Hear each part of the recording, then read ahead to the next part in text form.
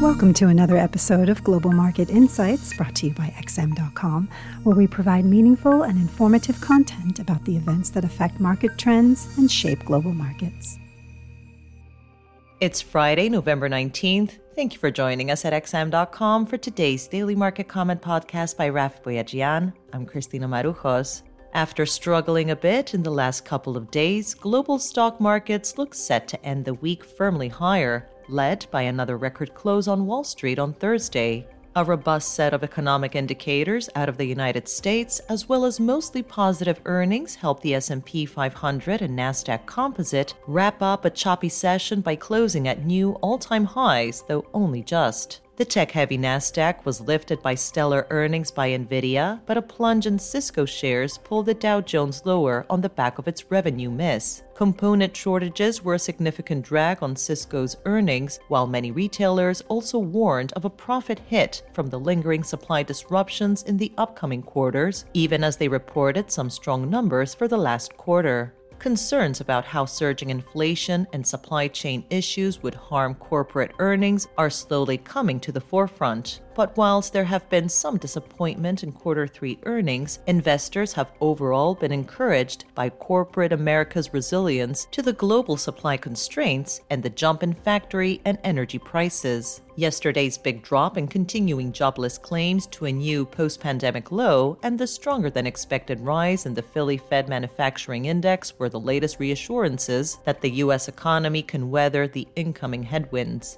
European earnings have also defied gloomy predictions, and the Stoxx 600 index is today climbing back towards the record high set on Wednesday. S&P 500 and Nasdaq futures were pointing to more gains for today. In Asia, aside from Wall Street's strong performance, the unveiling of a $490 billion stimulus package by the Japanese government on Friday also boosted sentiment. However, there are still some dark clouds hanging over the region, namely China's economic slowdown and regulatory crackdowns, which were highlighted by Alibaba's poor earnings results that pulled the Hang Seng Index down by just over 1%. The improved optimism for the global growth outlook appears to be offsetting the intensifying speculation that the Fed and other central banks will hike interest rates much sooner than expected. Atlanta Fed President Raphael Bostic signaled on Thursday that he would support liftoff to begin in the summer of 2022, soon after tapering ends. His Chicago counterpart, Charles Evans, wasn't as hawkish, but was open-minded to raising rates in 2022 versus in 2023.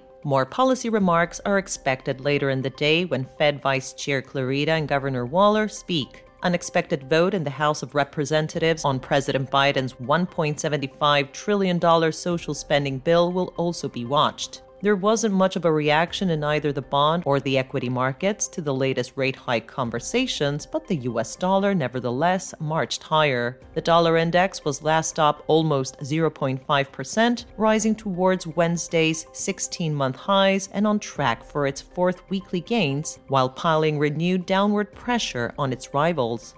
The euro slumped the most, plummeting back below $1.13 after European Central Bank President Christine Lagarde once again warned against premature tightening in comments earlier today. As most other central banks increasingly lay open to the idea of hiking rates early to cap price growth, Lagarde is doubling down on the ECB's stance of not overreacting to temporary factors that are driving up inflation. But the euro wasn't alone in tumbling lower, as the pound and commodity-linked dollars also skidded, while the yen and Swiss franc edged higher. Austria's announcement that it is entering a full lockdown might have dented the mood as European trading got underway. It comes hours after Germany announced new restrictions of unvaccinated people as virus cases surge in many parts of Europe. The pound, Aussie, and Kiwi all slipped by around 0.5%. Better than expected retail sales figures out of the United Kingdom did little to shore up sterling. The Canadian dollar fared slightly better, though falling by 0.4%, as it found support from steadier oil prices, as investors questioned whether the White House's plan for a coordinated release of strategic oil reserves by the United States, China, and others would have a meaningful impact in the oil market.